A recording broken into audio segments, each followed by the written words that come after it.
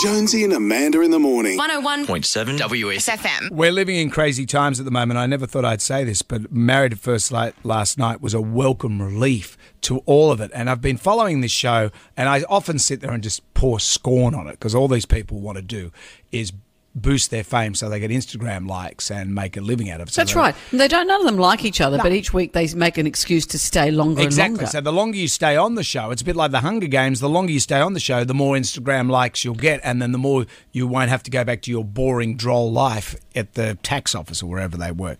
But having said that, in the new world, they'll emerge from this show and there'll be no events for them to go to. I know. There's fewer teeth whitening promotions that they can do. So this is bad timing for them. There is a glut of coconut water at the moment, by the way, because none of these guys can drink it. So, if you need that.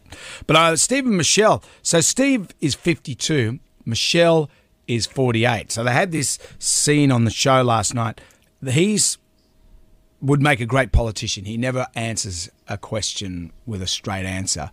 And he's strung poor old Michelle along in the show throughout the whole thing. So last night they had to sit down in their little house and watch their audition tapes, which they actually call it for when they went on Married at First Sight.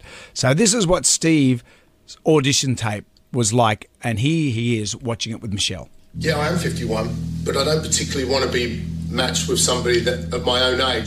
I wanted to be matched with somebody mid to late 30s. Like my last relationship, the female was 38. My last date, got to the date, she was sitting at the bar and I'm walking up towards the bar. She turns around and I went, straight away. I went, no, straight away. How old was she? 49. So he said that, and then Michelle said, I am 48, nearly 49. Who? Me. Yeah, of course you are. Yeah.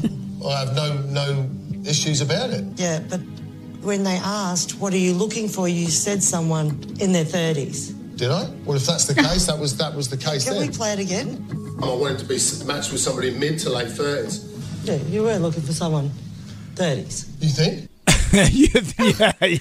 yeah. Can I ask you this, though? So this is my gripe with this show. This is entertainment. And I know that. There's no way they can find love on that show. He asked for someone in the 30s, so they put him with someone who's not in the 30s. Yeah. So that no one's happy. Yeah. They set you up to fail. So they have this dinner party type thing at the end of the show. Michelle puts the question, are you into me? Are you physically attracted to me? Oh. If no, why not? Well, no. Let's listen to how Steve handles this further. All right. The only way I can try and describe it is that I would suggest so the only thing I would probably suggest is I'm quite a tall guy, and I normally date taller women. Bravo. Well said. So how many weeks has this been going? And has he 3 pretending months. to be into her? Yeah, it's been going so for that 3 to stay on the show. So he's never been attracted to her and he's never said so. Never. She's ballsy asking him, isn't she? It's a tough, because what's he going to say? Are you fat and old? I'm not interested. He can't say that. Well, that's what I'm saying. He can't say that. But you just have. Well, I'm not going to say it. You just did. No, I didn't. I'm in the world of Steve. I did not say that. You just said it. I didn't say it.